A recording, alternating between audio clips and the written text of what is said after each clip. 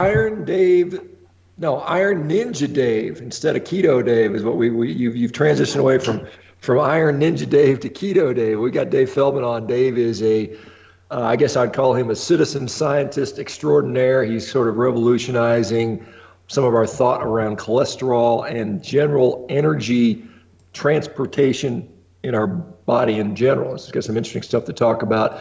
Dave, you just got done doing a crazy experiment where you ate a bunch of, basically had a donut diet for a while and trying to test out some kind of, parameters of what happened with that. Can you give us just give it just a quick couple minute background on what's going on and what your latest thing is, and then we can get into the stuff that, I get asked every day, what the hell do I do when I have a high cholesterol when I see my doctor? So let's talk about your latest sort of adventure and that sort of stuff. First of all, of course, thanks for having me on, guys. I really appreciate it. I I try not to take up too my backstory is just getting too long, so I try not to spend too much time with each podcast retreading the same material for like 15 minutes. So you can, of course, Google just Dave Feldman and cholesterol and get plenty of hits that probably do that fine. I'm an extreme N-of-1 experimenter. I found out after going on a ketogenic diet that my cholesterol went super high, and then I started doing a number of these experiments to change and manipulate it, and more, I'm not only convinced, but I have strong data, not just for myself, but the people who follow me, that this is definitely an energy distribution system first and foremost, and cholesterol is along for the ride.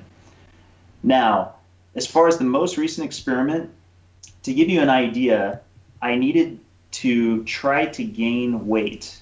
And well, I'm sure a lot of your listeners are used to, oh yeah, Dave's trying to make some gains. Not the kinds of gains you would expect. In fact, I don't know of anybody who would do what I was doing. I was intentionally trying to gain body fat. And it's kind of hilarious because the trick was that I was trying to gain as much subcutaneous fat and as little android, as little visceral fat especially, as I could, but I knew that that was a genuine risk. And you guys know the ultimate trick to gaining body fat quickly, right? Donuts and French fries. Donuts and French fries would work, but I'll concede I tried to actually narrow down the nature of the carbohydrates, so I kept it at just primarily flour based, especially lots of things that had gluten in it. And the trick is just get your insulin up and keep it up. In other words, maintain a state of hyperinsulinemia. And that's why I have a lot of just about everywhere I talk about this experiment as I'm doing it, even though I like to inform everyone of every experiment that I do, I emphasize that I don't want anyone else to do this experiment, that it assumes a risk. I'm not a fan of hyperinsulinemia, but it is in fact the only way that I could rapidly gain fat. And wouldn't you know it, it worked. I gained a lot of fat pretty quickly. I bet your wife is thrilled, yeah. She was. I have to tell you, if there's ever a movie made about my life in this phase of time, probably one of the most comical scenes would be me walking into the bedroom, because this really happened, when I said, honey, it would really help my research a lot if I could gain a bunch of weight, and in particular, fat. And my wife, to her credit, has been supportive to the extent to where now she just kind of rolls her eyes and says, it's okay, whatever. It's not going to be forever though, right? And I'm like, no, of course not. So well, you're like Robert De Niro in Raging Bull and some of those stuff. Those actors have to pork out for their roles. So maybe if you become an actor, you got it down. Well, and it must also be nice. I was going to say, it must be nice to know too that she trusts you enough trusts your process enough that she knows you can lose it pretty easily afterwards too. She does. We did have a discussion on risks, and I really do, comedy aside, I really want to somberly say this. There are a number of different experiments that I do where I see my cholesterol up in the 200s or 300s, my LDL cholesterol. And those I don't even bat an eye at. I do believe that of all the experiments that I've done, this was a little bit of the most scary, Not because gaining weight for a short amount of time is super concerning, but radically shifting your metabolic pathway, and in particular to do something like induce a state of hyperinsulinemia quickly, can have short and potentially unexpected long-term risks. So I really can't emphasize enough, I don't want to romanticize this part of my research. It's just I have an advantage other people don't, in that I have over 90 blood tests to an extent to where I have my metabolism very well mapped. So I know approximately where my lipid numbers will be, and a lot of other markers will be based on what I'm eating at that time.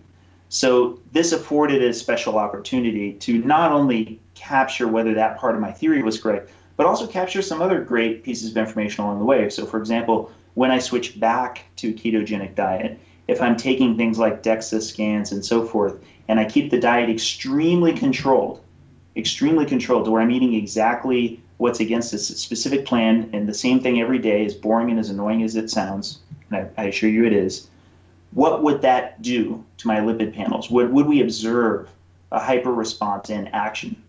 And that data I'll be breaking soon, and it's pretty exciting. Well, we're definitely going to look for. I know you're getting everybody waits to see what kind of data you put out, because it's always very interesting. So this is I know you've gone over this ground before, but I think it's so important. I think the more people that know about this, the better it's going to be long term. But what I get sent to me almost every day is just not probably to the extent you do, but I certainly see it all the time. Somebody will show me their lipid panel, and they'll have gone on a ketogenic diet, a low carb diet, or a carnivorous diet, and more often than not, they'll come in and they'll have this discussion that, hey, my doctor's really concerned. He wants to meet with me next week because my total cholesterol is 350 and my LDL is, 240 or 250, 260, and they're very concerned about that. And I know you like to look at remnant cholesterol and the other factors, but just for the people out there that are in that situation, and even the physicians that may be listening to this, can we safely say that cholesterol is not the bad guy in all situations, or can we just say that every time it's high, it's problematic, and we just need to go on the statins and don't ask any other questions? Or should we be asking other questions and looking at other information? I would say both. By the way that you worded it, my speculation is that no, there is an entire category in which LDL cholesterol could be high, and for which I believe I've put together quite an enormous amount of evidence that it's not necessarily benign, but absolutely appropriate, given that it is the remaining lipoproteins that are left over after direct fatty acid delivery by their predecessor in the life cycle, VLDLs. So not to get too technical, but if you need boats, that's what lipoproteins are, they're carrier particles. If you need those boats to carry fatty acids, since you're now powered by fat much more than you are by carbs, in your bloodstream, they're either going to come there from food you just ate, which is another kind of carrier protein called chylomicrons. They're going to come from fatty acids stored in your body fat. So if you have a lot of body fat, then you have a lot of local energy availability in the form of fatty acids that get lipolyzed out of there and can go to nearby and adjacent cells. Or you have VLDLs, and VLDLs come from your liver, and they ultimately came mostly from fatty acids that came from storage also in your adipose sites. But because you had less adipose mass, because you had less body fat overall, it takes more different places throughout your body's body fat to supply energy to the areas that need to be targeted for use. So when you bear that in mind, and I know I got a little bit technical there, but when you bear that in mind, it's why it makes sense from my general theory perspective as to why it is there are this classification of people, especially lean, fit people, and I'll bet you guys see a lot of them, lean and fit, and they see their LDL be very high. And I could see other part of what you just said. Is it worth asking follow-up questions? And my answer is yes. The question is, do you have high LDL, but you have high HDL? And this particular classification typically has 80 HDL or higher. And do you have low triglycerides, especially interested in low triglycerides? And 70 or lower are also part of this end extreme class, right? And that end extreme class I like to call lean mass hyperresponders. And lean mass hyperresponders have the highest LDL numbers I've seen, yet they have the best markers across the board. They tend to have super low inflammation markers, very low CRP, their AST, their ALT, all their liver enzymes, they look fantastic. They're the picture of health, and they often say, I feel better than I ever did in my life, but my LDL is super high, my GP wants to put me on a statin, my cardiologist wants me to stop this. And that's the problem. That's the conundrum we face right now. Yeah, Dave, and there's so much you can talk about this. And I think one of the things, and I know you've talked to me about this privately, and I think you've talked about it before, but when we look at typically animal models on how they demonstrate, atherosclerotic plaque formation or damage, it's not that they just strictly utilize high levels of LDL. I've seen some studies where they keep animals up at over 2,000 milligrams per deciliter, with certain animals and dogs, at least 800. So something that humans typically don't see, but they usually have to do something else to allow that atherosclerosis to actually form. And so it's not just the LDL being high independently. Can you talk a little bit about that? Yes, and what we were talking about, I believe, was when last you were out here in Las Vegas and we were having lunch, and I was explaining how often they try to hurry the process of an animal, particularly they do this with rodents, try to hurry it along by inducing atherosclerosis, but they don't induce it by injecting lots of extra native LDL particles. They induce it by putting in a balloon catheter and actually expanding it and contracting it several times in order, typically in the carotid artery.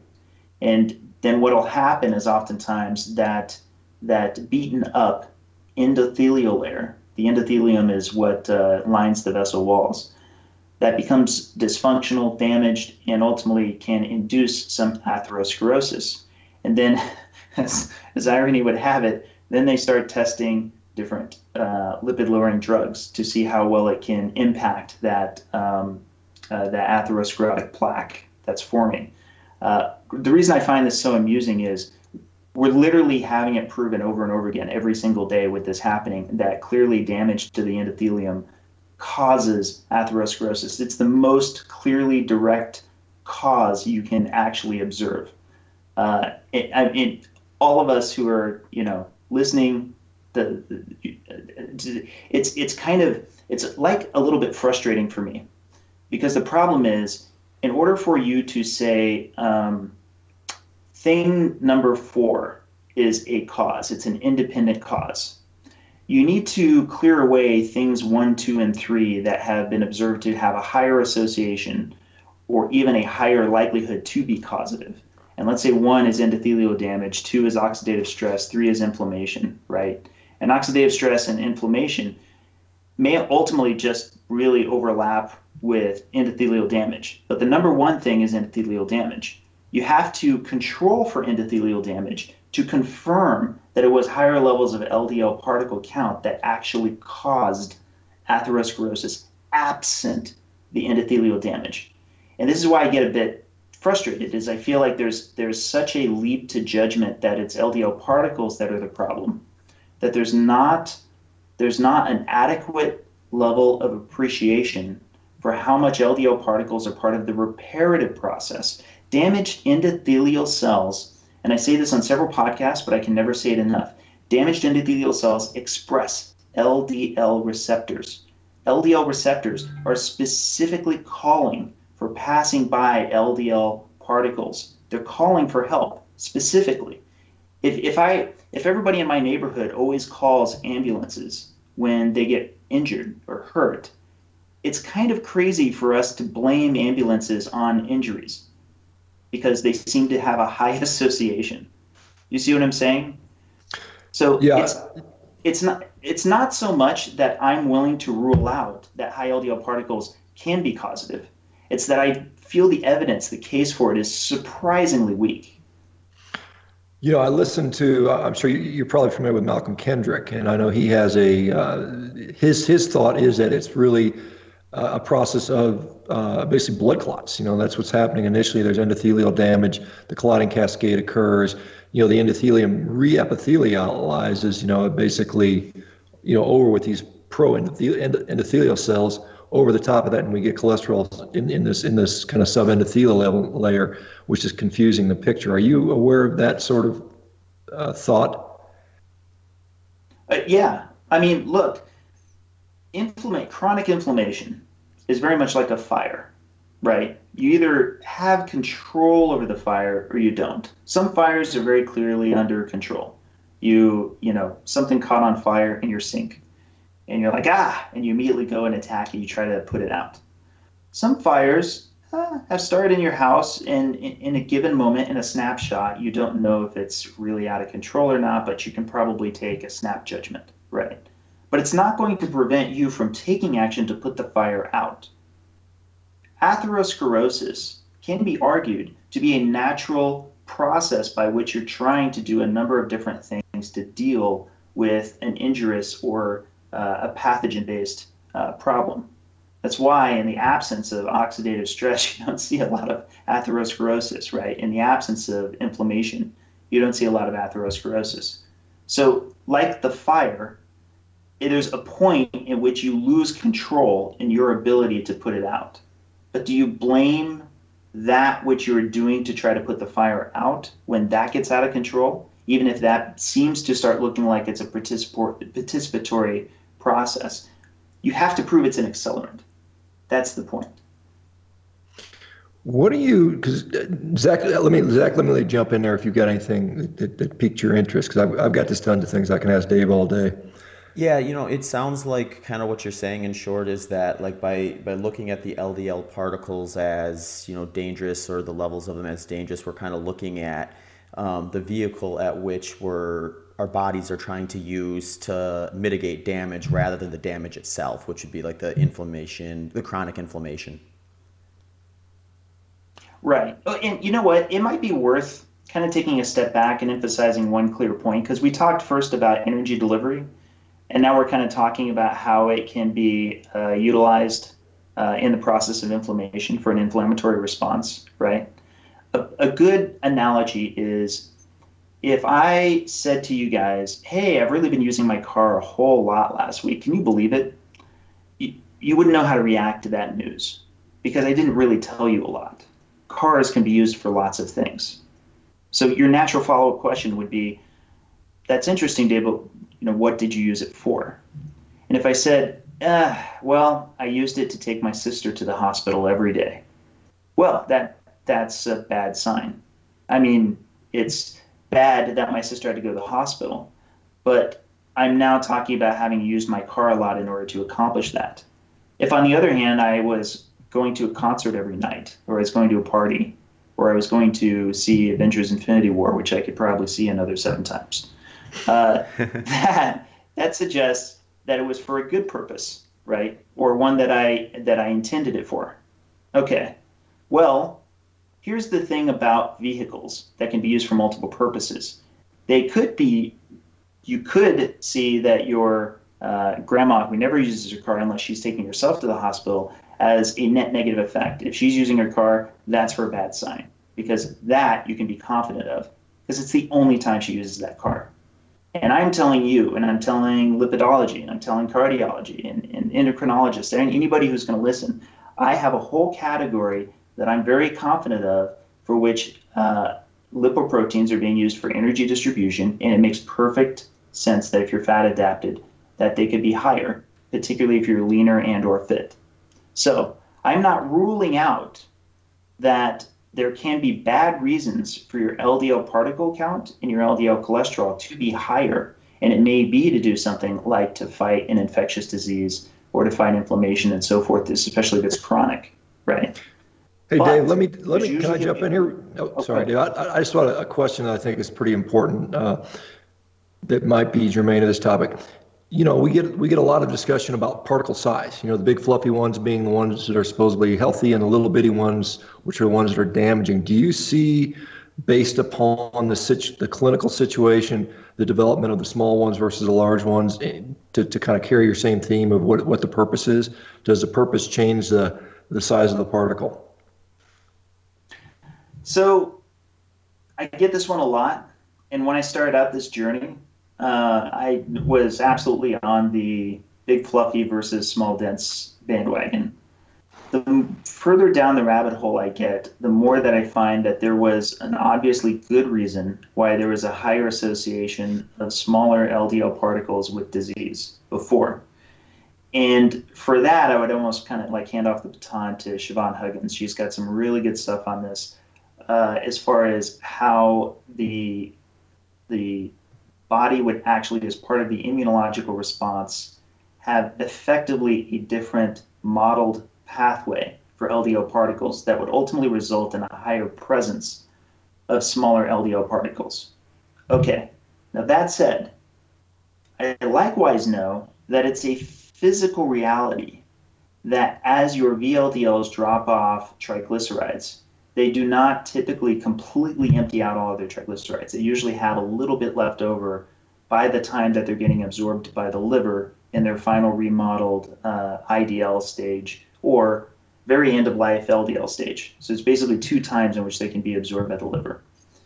And the reason I bring this up is because there are, for example, some people, like there's an ultra marathoner I'm in contact with, and he has high small LDL particles, but his inflammation markers are stunningly good. And his CRP, even after a 100-mile run, is like 0.6. I've never seen anything like it before. So his body is like this mean, lean, fat-burning machine. And I can't help but keep thinking, well, if he's really that low carb, that militantly low carb, and he's very low body fat, why wouldn't there be a higher depletion of triglycerides on a per particle basis? Why wouldn't they just dig a little bit deeper on the existing energy supply, since it's right there? It's right there in the particles to begin with. And thus I don't know how much I can apply that universally across the board. So, because Dave, I know we've talked pretty extensively about your thoughts on energy metabolism and how energy is trafficked in the blood. And so just to that point, you're saying if someone, is pretty lean and they're using a lot of energy, they're gonna suck that triglyceride or that energy out of that lipoprotein until it gets to a smaller size. Is that how I interpret that from what you just said? That's what I suspect. Yes. Yeah, it makes sense to me. So I mean, I know there's, again, a lot of people, they talk about these low particle size, and I've followed you enough and done enough of my own reading to say we don't know really a lot of this stuff. There's so many conditional things that make these biomarkers very unpredictable and unreliable, and I think we over-rely on them in general. And I think there's, like I said, I know you're a big fan of the system-based approach where we have to look at the whole system and how is this system operating. So could you touch on a little bit on that sort of analogy, and then, or that overall thought, and then go back to the whole energy model, how we're trafficking energy? Sure. Well, the first thing I think is to hit up at what everyone already knows and they tend to think of after they go into keto. Many people, myself included, I understood it as, hey, you eat fat and the fat gets broken down to ketones, and now you're powered by ketones. A lot of people don't realize that actually the majority of the energy being supplied to your tissues on even a ketogenic diet is proportionally higher in direct fatty acid delivery. And a better way of putting that is fat that's not broken down into ketones, fat that's instead physically delivered in these lipoproteins. And when it's delivered, that's a whole nother process. But the truth is, fat is what they would call highly reduced. And in other words, it's kind of very condensed energy. I think a glucose molecule yields something like 34 to 38 ATP, I want to say. But a long chain fatty acid, I think Palmetic, for example, has roughly 106 ATP yield. That long chain fatty acid is grouped in with two other brothers together in one triglyceride, tri for three. That's three fatty acids. One VLDL released by your liver will have around 2,500 triglycerides. So that's 7,500 long chain fatty acids.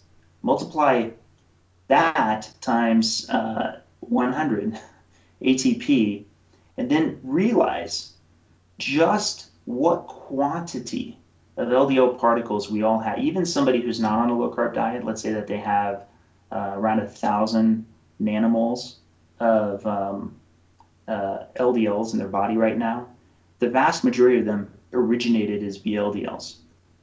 And nanomoles is a very large number. It's basically in quintillions. So I'm actually going to be using this in an upcoming presentation at on the low carb cruise. But over the course of this week, Sean, you, your co-host, myself, we are going to make and then reabsorb as many LDL particles as there are grains of sand in every beach and desert around the world. About 7.5 quintillion. Does that give you kind of a perspective of what scale we're talking about here, right? So when I'm moving my numbers up and down, when I'm moving it from, say, 1,200 nanomoles to 2,200 nanomoles based on the food that I've eaten, like I eat more fat and then it goes lower. I eat less fat and it goes higher. That shows a level of control that we can't even comprehend, that my liver's bringing them in and out of circulation to be sure to meet the existing energy demands, especially while I'm on a low-carb, high-fat diet. Yeah, anytime we talk about something in the body, it's amazing at the scale and the complexity and the enormous numbers we're dealing with. That goes for a whole bunch of things. One of the topics that often I see, or one of the sort of recurring themes with people that go on these diets and they talk about labs is, don't get any labs for the first 6 months because, a lot of people are actively losing weight and they're transitioning over. What does active weight loss do to these blood lipids? Can you comment on that stuff? It's funny you should ask that, Sean. I happen to be actively losing, I think, about 0.4 pounds a day, something like that. And of course, I'm getting the scans and so forth. But during the period in which I was closer to 0.6 pound loss a day, so I have the most beautiful lined graph. Can't pull it up right now, but basically you can see perfectly my LDL-C is just climbing precipitously by, I want to say, 30 milligrams per deciliter a day. I'll have to double check the numbers, but it's getting substantially higher and higher and higher, my total cholesterol and my LDL. And relative to what it would have been, because I know this because this existing diet plan was copied from the pre-Skittles experiment washout period. So I actually know what it should have been, and we'll have that for a nice, strong one-to-one comparison. And the only real explanation that I can see outside of a time difference is that it's because I'm actively losing weight. So yes, I agree with you. I would prefer people could wait 6 months. At a minimum, please try to be at least like 3 months. I get a bit frustrated with people who reach out after like 2 weeks because I'm very skeptical that anybody in active weight loss 2 weeks into a diet in which they've changed their metabolic pathway is going to be reflective of what it would have been months from then. Yeah, and again, that just goes to show you how dynamic these numbers are. And I keep harping on that about labs in general. We get excited about one number that we get checked, once a year. And sometimes, lifelong medical decisions are made. You go to your doctor and your LDL's 200, and then all of a sudden, that's the only test they do. And all of a sudden you're on a statin for the rest of your life. And you've proved time and time again. On that. Yeah, with yourself, and you've proven with other people, and a high percentage of the people that number, particularly LDL, is something that can fluctuate, 20, 30% or more in a period of even a few days, which I think is just something I can't keep saying that enough. And I know you're out there saying that, but I think, can you just kind of, walk people through that again? I know you have the quote unquote Feldman protocol where you load up on fats for a period of time. And can you just kind of tell people that 3 to 4 day cycle that you discovered? Yeah. So what you're referring to is I typically call it the inversion pattern. But to actually double back real quick on what you just said, I think that taking a single annual cholesterol test is like taking a yardstick out into the water of an ocean during a hurricane and sticking it in and just taking a snapshot. Like that's how crazy it is for somebody to say, oh, that's the water line. It's an extremely dynamic system that moves up and down continuously. And if you've seen 1% of my work, it definitely demonstrates this.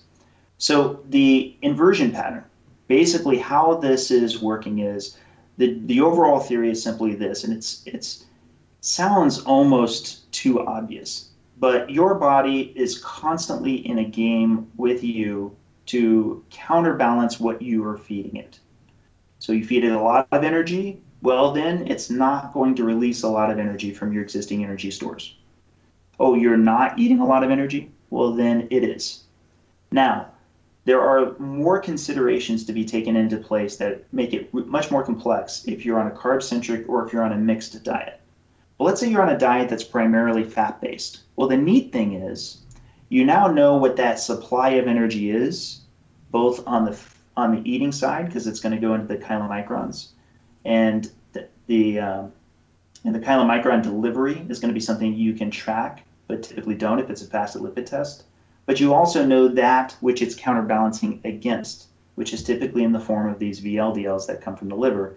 That's typically from fat from storage.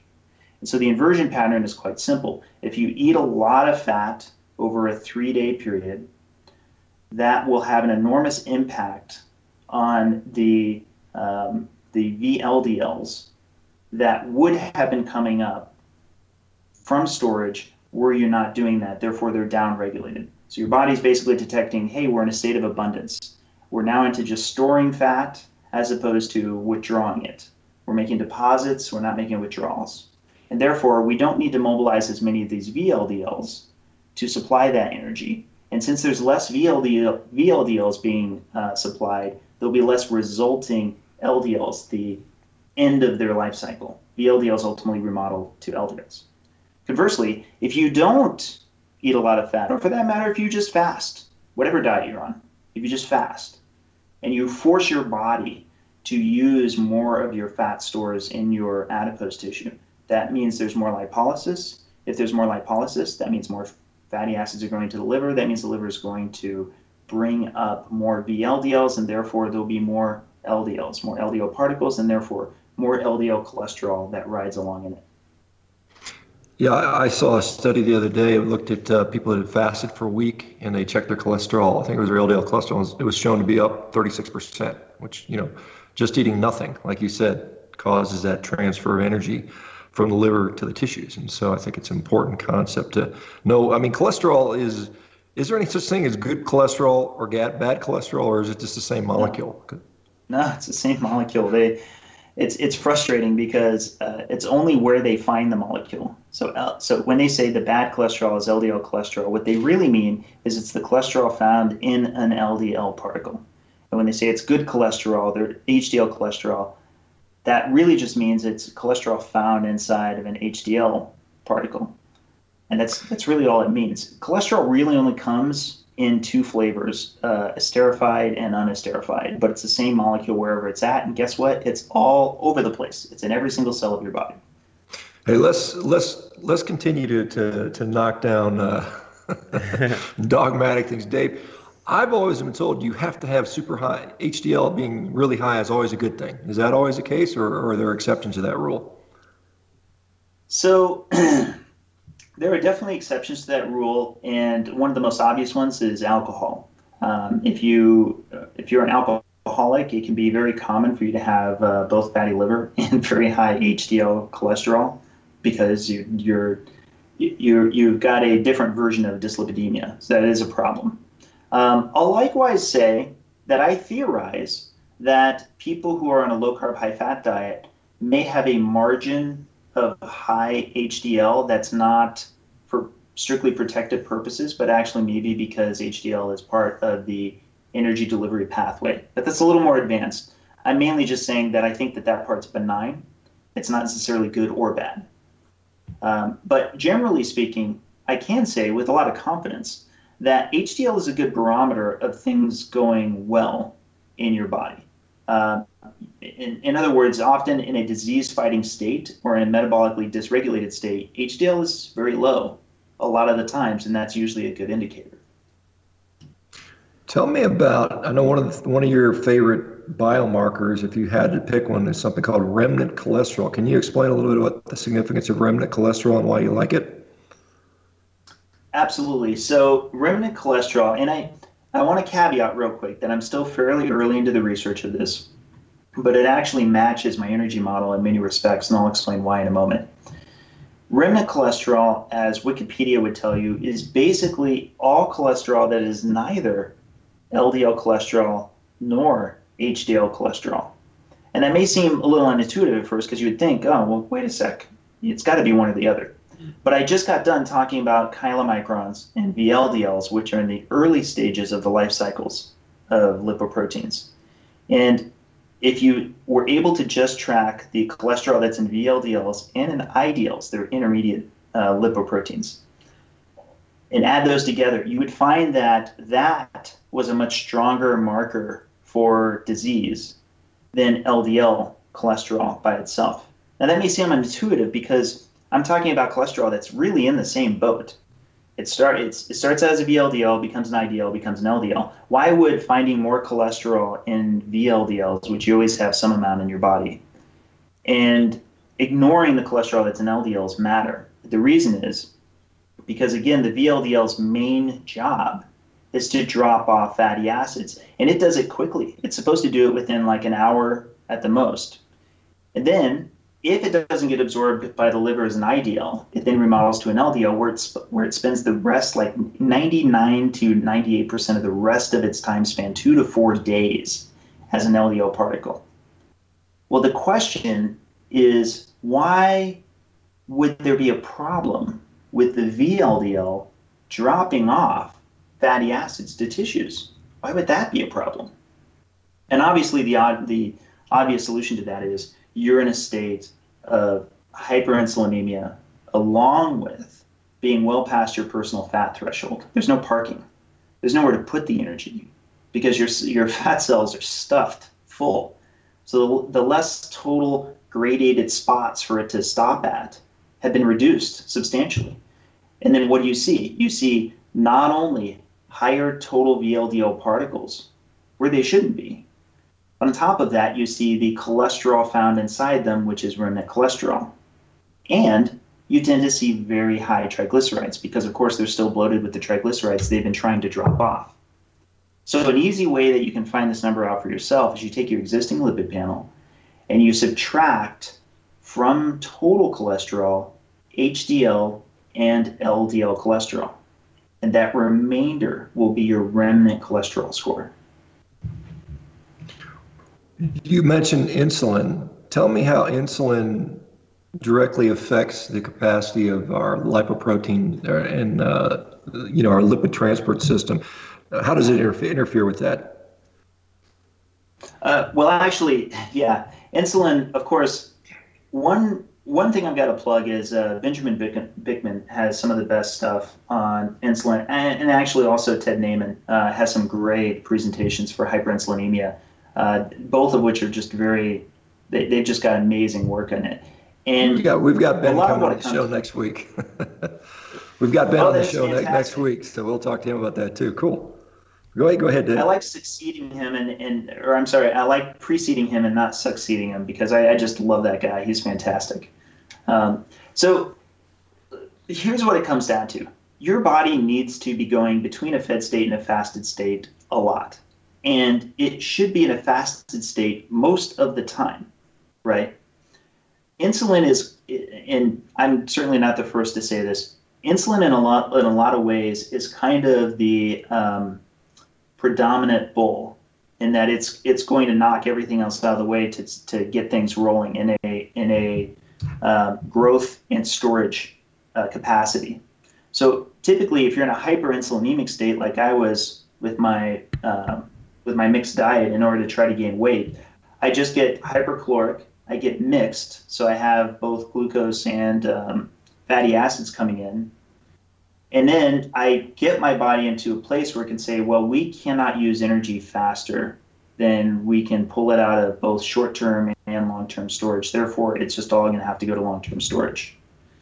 Well, what about when you get to a place in which you have a very broken metabolism because you've already maxed out your fat threshold to the extent to where you could even be on just what might be considered a normal diet, not seem to be hypocaloric at all, but you're still in the state of hyperinsulinemia, and there's just not enough places to stage your fatty acids to then do more resupply back to your muscle tissue, your cardiac tissue, and so forth. This is where being an engineer, I feel like, has kind of equipped me well, because I keep thinking about this in terms of actual physical space allocation. And in that sense, there really is a diminishing returns factor once you get past this certain threshold, where physically you're in a really disastrous state. Not only when your personal fat threshold is maxed out, but also if your glycogen stores are topped off in your liver. So its capability to even sense the staging and pacing of everything becomes limited.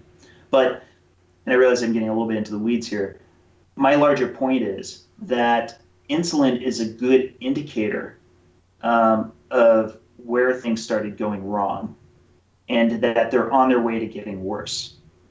And typically what I tend to find in people that I see the best markers for, save, again, LDL cholesterol, as I would be told, is that they tend to have very low fasting insulin, yet they tend to have extraordinary throughput on their fatty acids. They seem to make use of their free fatty acids constantly. If we were to put a turnstile into their adipocytes, it would just be spinning constantly. Just as fast as they put fat into their adipose tissue, it's coming right back out.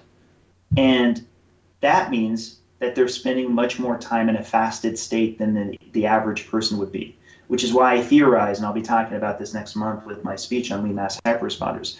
I theorize that they're enjoying a higher level of total autophagy because they're effectively in a kind of blended fasted state. They have super low levels of insulin and only need very low levels of insulin to function. And that's why they also feel so amazing. Zach, do you got anything? Yeah, no, this has been awesome, Dave. You're definitely shedding a ton of light on some of the stuff that I'm sure our listeners will be happy to hear about. You did touch on something that I was kind of interested in, being an ultra marathon runner myself.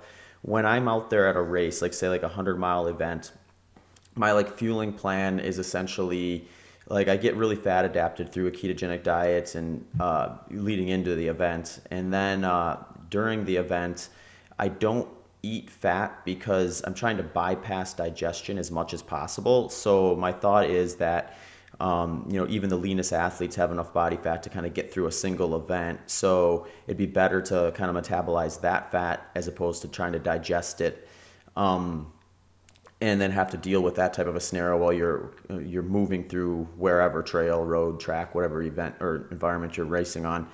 And so when you were talking before about the difference between the body kind of breaking down fat that's on board versus exogenous fatty sources, would you expect then for me, after a race like that, if I would get my blood tested to see that cholesterol or those the LDL particles really high just because I had been essentially utilizing the onboard fat sources?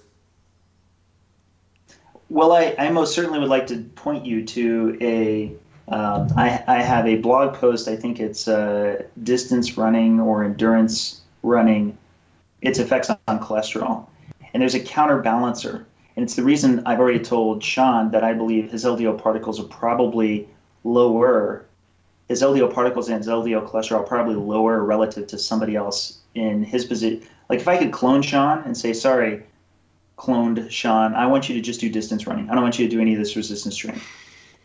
I suspect you'd have an unhappy clone. I suspect that's true. I suspect the other Sean would have relatively higher levels of LDL particles and LDL cholesterol. The reason is because part of the purpose of LDL particles is for muscle repair. or for that matter, any cellular repair, because they already have something known as endocytosis, receptor-mediated endocytosis. What they do is that it's basically just another word for engulf. They just engulf an LDL particle, and then they digest it effectively. They pull apart its phospholipids and its cholesterol and all of its contents and make use of it for their own purposes. I mean, the membranes of cells are the same thing as the membranes of lipoproteins. So I suspect if you're doing ultramarathon and you have a recovery period, and during that recovery period, you probably have a lot of muscle repair that's actually in counter to the total use of your existing lipolysis that got induced, is actually going to be actively repairing and therefore removing it from the bloodstream. So one's bringing it up, one's bringing it down. Does that make sense? Yeah. So what I would love is if there was the ability for you to do an ultramarathon on a non-weekend day, which I know is unlikely, and you were able to get a blood test, like a lipid blood test, immediately following the ultramarathon, and then for a succession of days afterwards, that would be a very powerful biohack experiment. I'll just say that in advance. So they actually have a study like that. Dr. Volek and Dr. Finney actually were testing, did a couple of tests actually, I think at the Western States 100, and they were actually withdrawing blood from some athletes during the event, as well as doing saliva swabs, and then afterwards there was like a 3-day period where we're giving blood to kind of see some of those after effect numbers and things like that. Oh, I didn't know about that. I can't remember the name of the study, but I can definitely dig it up and send it your way. But I know it was Dr. Finney and Dr. Volek, and one of the things that I do remember about that study is they also had a high carb cohort alongside. And the oxidative stress difference between the high carb and the high fat athletes was like off the charts. It looked like with the high fat cohort that... You're talking about the FASTER study? No, that's another one by Finney and Volek, but this one was actually in the field of the Western States 100. But yeah, the FASTER study kind of looks into some of that stuff too, but they used a 3-hour treadmill session as opposed to a 100-mile race. Gotcha. Okay. That's okay. Dave, I was just going to say, if you could comment in general, because you've had the opportunity to look at a lot of these so-called lean mass hyper responders and other athletes that have sent your blood work. Have you seen any general trends generally in energy metabolism in athletes compared to more sedentary people that might shed some light on people that have questions? Could you maybe elaborate a little bit more on that? So, like, you're talking about just general attributes of a lean mass hyperresponder beyond just beyond the cut points? Yeah, I mean, you could, just in regards to energy, whether it's traffics and triglycerides, free fatty acids, lipoprotein particles, other sources of energy, ketones, glucose. Have you noticed any sort of trends that set athletes aside from non-athletes? Yes. Okay, so first of all, the lean mass hyperresponders in general, I mentioned the cut points a little bit earlier, but just to recap, typically LDL cholesterol tends to be above 200. HDL cholesterol tends to be above 80. I often see them even in the hundreds. And triglycerides tend to be below 70, and I've seen them in the 30s and 40s even, which again, to me, suggests high triglyceride usage, that it's actually succeeding at doing it. Now, there are some other things that make a lot of sense to me, don't necessarily make sense to other people, but I feel like it's almost even obvious. One of them is there tends to be higher fasting glucose. I know you and I talked about that a little bit, Sean. You're like a person who stands way apart from virtually anything I see, but I often will see lean mass hyperresponders with fasting glucose in, like, say, the 90s and even in the low hundreds. If they are, and they tend to freak out about this because, like me, they go low carb, they see exciting, late 70s, mid 80s, and then precipitously gets higher, oftentimes as they get healthier. And I tend to feel very confident that this is adaptive glucose sparing, and the reason is because they tend to also have likewise the lowest insulin numbers.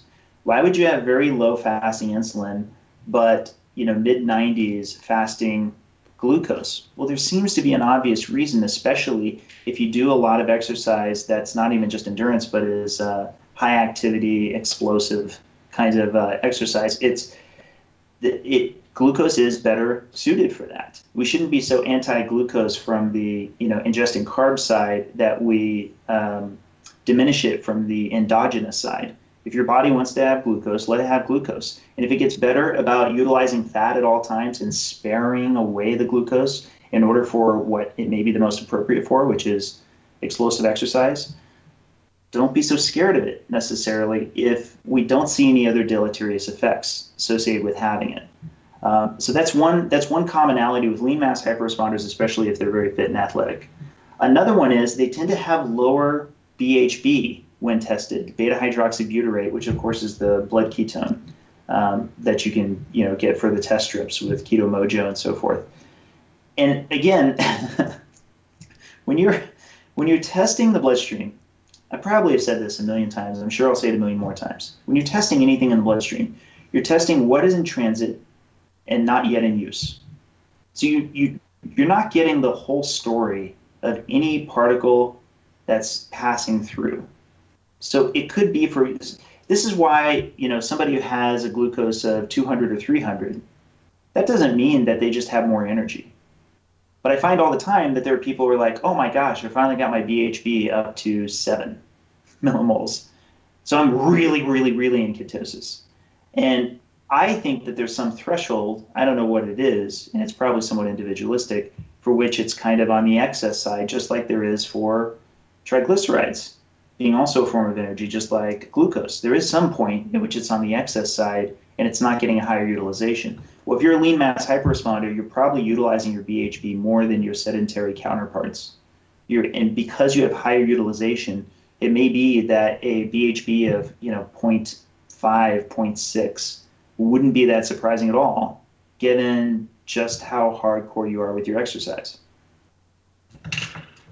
Two more points, Dave. I know you've been just generous with your time and dropping all this tremendous knowledge, but there's just so much there that I want to extract, and we may have to do follow-up later. But 2 points, I know you like to talk about these two topics. One is your gripe about studies that don't include all-cause mortality when they look at endpoints, when they look at cardiovascular endpoints. So could you elaborate on why that's important, why we need to do that? And then the other thing is you've issued a challenge to other lipidologists to show you a study that says high LDL in the presence of favorable triglyceride HDL ratios is problematic. Can you talk about those two topics? Yes.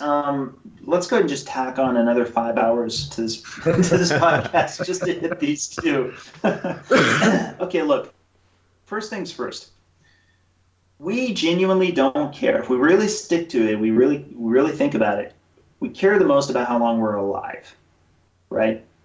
And I think a lot of us would say, and you want to be alive and in health as long as possible. I don't want to be broken for the last 2 decades of my life, even if I could extend my life by 2 more decades. Okay, so with that in mind, it's assumed, whenever anybody approaches you, it's assumed if I say, hey, this pill will reduce your chance of getting a heart attack by 50%. You assume when I say that I mean, and therefore you will die less. Because if you were going to die of a heart attack, that's now been reduced by 50% less, and hey, your chances of dying of cancer, Alzheimer's disease, infection, all of those are all the same, right? That's the assumption. And it's understandable why people would be taken in by that assumption.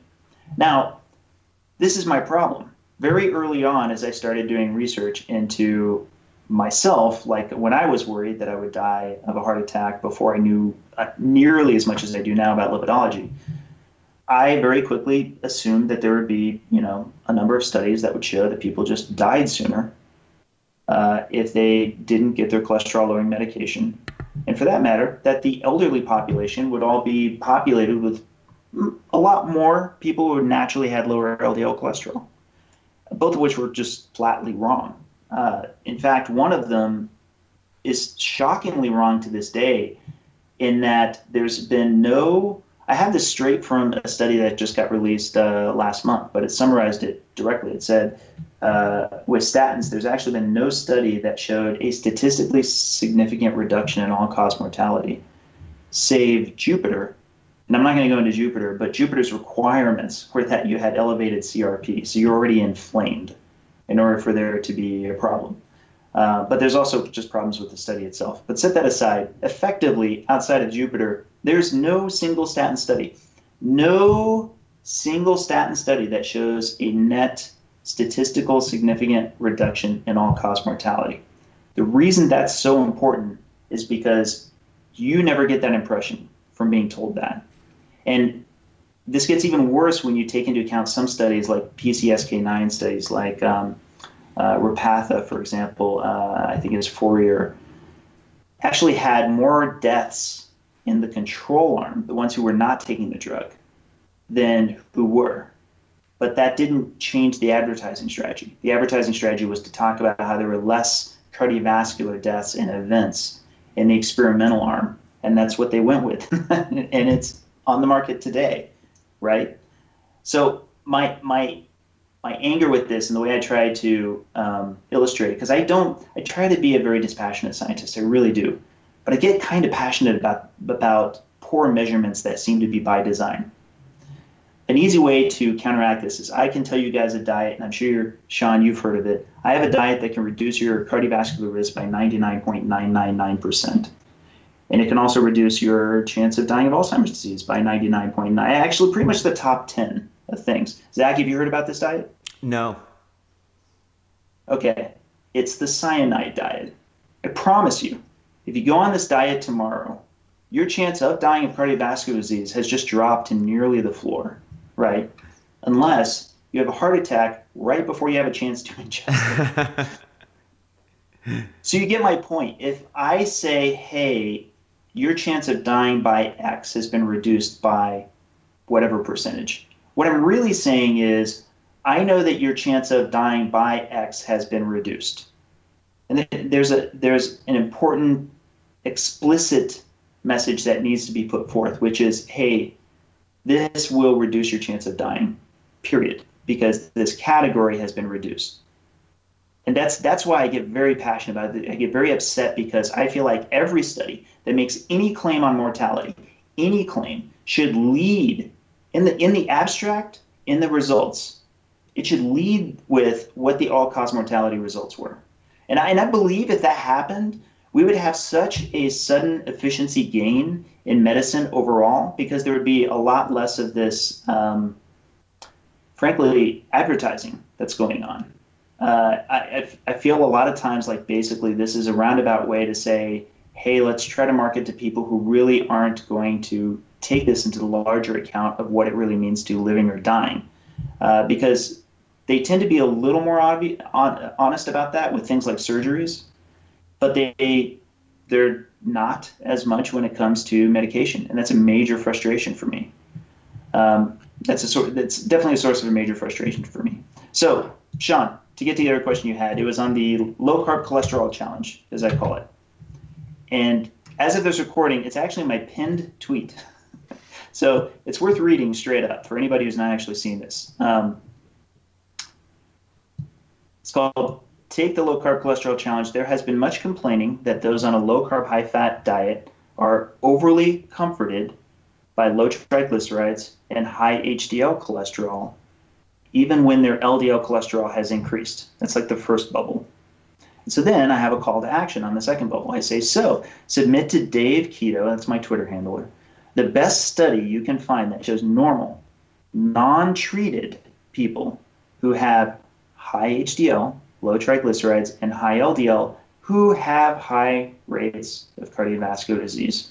So Sean, you've observed the flood of studies that have come at me since I put that out, right? Yeah, the tweets, they just don't stop continuously. I think you're all the way up to 0 right now, correct? Right. Now, I will give credit to one lipidologist who tried to take a shot at it. Brian, I forget his last name, but he did find one that stratified for HDL, but it didn't stratify for triglycerides. And it had a few other issues that didn't quite meet it. But outside of that, that's just been pretty much the one attempt. And what's hilarious about this is that we already do have Framingham offspring that do stratify. It's the only major study of a decent population size that I'm aware of. that stratifies by these three categories and doesn't have people who are genetically unusual and doesn't have people who are on lipid-lowering medication, which is effectively what this challenge is. And they stratify by HDL, triglyceride, and LDL. And guess what? People with very high LDL had low cardiovascular disease if they had high HDL and low triglycerides. And that is, again, not explained anywhere. I challenge this back to lipidologists all the time, and they don't have an explanation for this, and they don't, like me, want to press for getting this information. Like, why can't we get more of this stratification from existing statin trials? Why can't we see how much of an impact this has on people who would be considered more cardioprotective? Especially if they want to sell it to those people as well, especially if they want to say, hey, your high HDL and your low triglycerides won't help you. That's why this stratification is showing a benefit as well. And I suspect it's because it doesn't. I suspect statins aren't benefiting that stratification, or I think they have paraded. Yeah, so you say there's not a one-size-fit-all lab marker or a drug for everybody. There's all kinds of unique situations, which is something I've kind of talked about quite a bit. Let me kind of just switch gears again, because I like doing this. I like to talk about where the rubber meets the road. You know, what's actually going on, because I like you, I think blood is really old technology. I mean, it's easy to access, but what really counts is what's going on at the tissue level, or even on the system level. But I know you've recently looked at your carotid intima medial thickness scores, and I've seen a couple other high-fat, low-carb people with relatively high cholesterol have shown me pretty favorable results. Can you touch on that or talk about your stuff on that a little bit? Absolutely. Well, of course, being able to detect atherosclerosis outside of the blood is kind of a challenge. The surrogates that are often brought up are the carotid intima thickness score, the CIMT, and the calcification, CAC. Another one is literally getting a CT heart scan, which I did do last year. I actually flew to New York to get the most advanced one I could find that was non-invasive. And so I literally have like a 3D model of my heart and all of my arteries, and I plan to get in 7 to 10 years another CT. They're very radiation intensive, so they're not again, another one of those things I don't recommend other people do. But we'll actually be able to really see if there was any further thickening or thrombosis occurring or anything along those lines. But the CIMT is the one I get the most frequently because it's an ultrasound, so it's not that high risk at all. And I've gotten it every 6 months. I just now took another one last week, and I unfortunately haven't gotten the results back yet. But of the 4 that I had before that, again, this was every 6 months, the thinnest my carotid artery walls have been were in the last test. So this is after 2 years of being almost entirely keto. The thickness on my carotid arteries haven't even gone with my age, which is supposed to progressively go a little bit higher as you get older. It's gone the other direction. It's actually gone down towards the best 2 scores, both on the left and right side, than any other time I'd had before it. Now, part of the reason I'm very interested in this next CIMT score is the last 6 months is when I've been doing these experiments that I discourage from everybody doing, including this mixed diet where I gained weight, etc. I'll be very interested to see what the CIMT score is coming off the heels of that, because I don't know that I'm going to predict it's going to be heading south further. And in fact, I'm a little concerned it might go up a little bit, but then again, I don't intend to stay that way. So whatever the information will be, I'll be very interested to see what it is. It'll be interesting to see how facile that study is. You know, is there something that thickness increases over a period of a few weeks to months, or is it something that we only see, over a year? Because I think, in my opinion, if we can get enough people that are willingly say, I'm fine with my cholesterol being high, and then checking studies like that, that will really advance, allay a lot of fears and potentially advance the science quite a bit. That's a very, you're actually coming to the heart of something that's very important to me. These lean mass hyperresponders, and this is part of what I'm giving the speech on next month and why it's so relevant.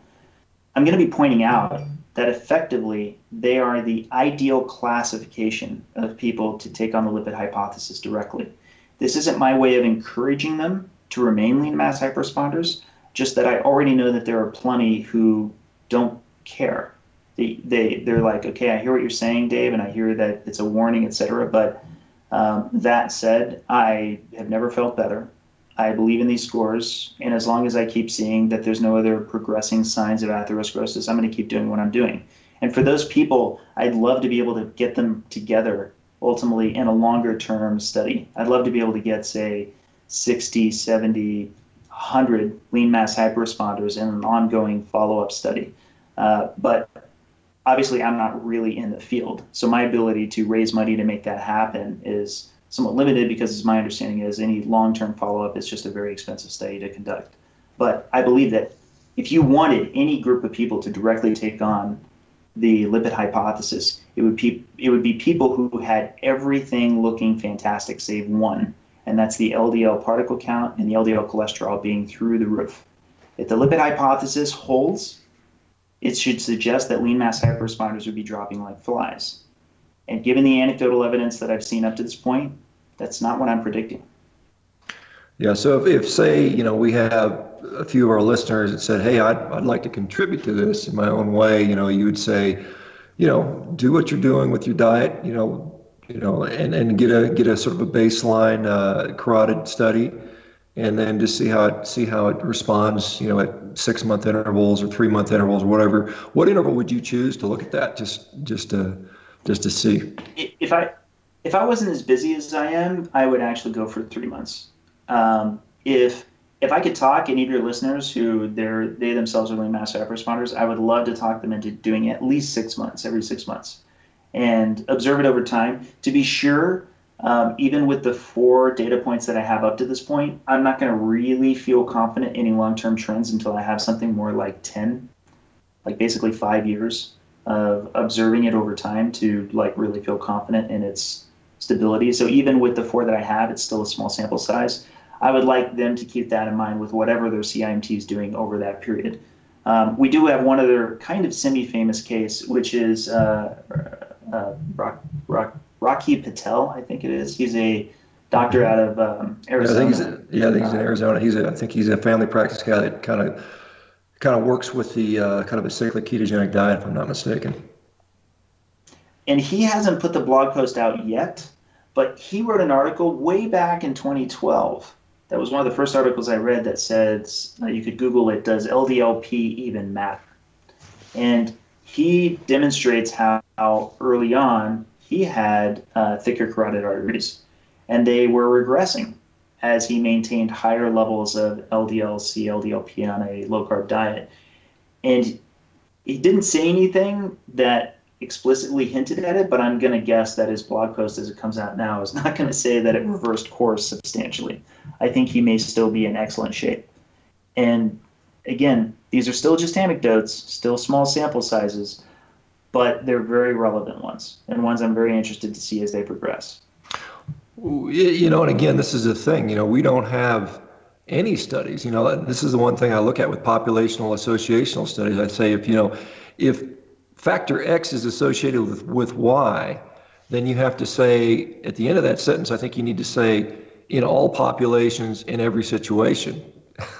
and we can't do that because the low carb population just doesn't fit. The carnivorous population doesn't fit. The crazy athlete outliers just don't fit with the normal data. And so we have to get beyond that and look at the all the variables. Well, and it's worth emphasizing, just any conversation we're going to have needs to start with that acknowledgement up front. We're in uncharted territory.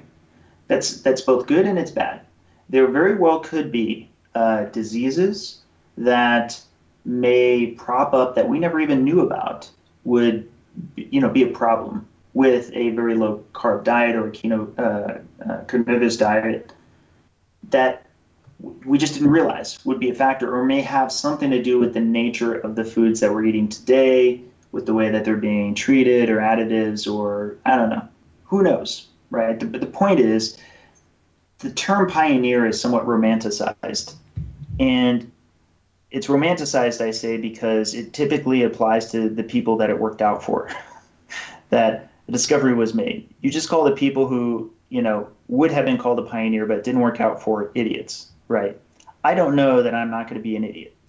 I don't know that ultimately it's going to turn out that no, lean mass hyperresponders will demonstrate Ansel Keys' theory directly. And I don't make the claim to have that certainty that that's not what's going to happen. All I can do is go off of what I've been able to see up to this point. And to that extent, I will say this. I will say that it's been eye-opening to me how much existing medicine doesn't respond to new data. And it may be that they really just only listen to the publications, and that if it's in a published study, they don't even want to entertain any ad hoc experiments, even if it's got 100 anecdotes behind it.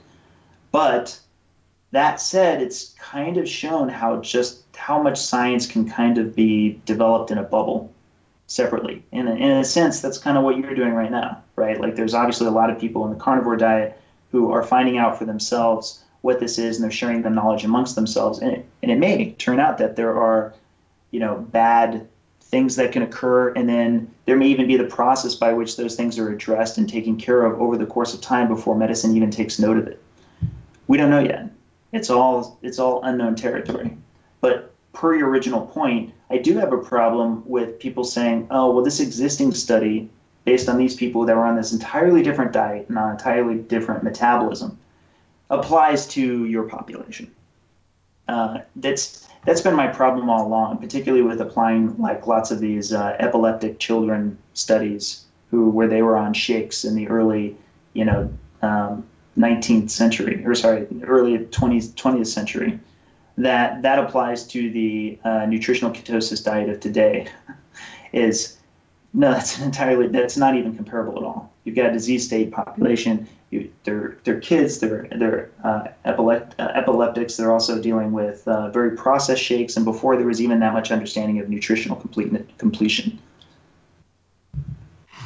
Yeah, I mean, you're very true on all that stuff, Dave. I tell you what, we've gotten through a lot of material. I think people's heads are going to explode. They're going to have to take notes of this thing. We probably better calm it, back off for now, and then maybe catch you a little bit later. What do you got coming up, Dave? I know you said you might be working on a book. You've got a lot of presentations coming up. Where can people find you? And what's the latest with Iron Ninja Dave or Keto Dave?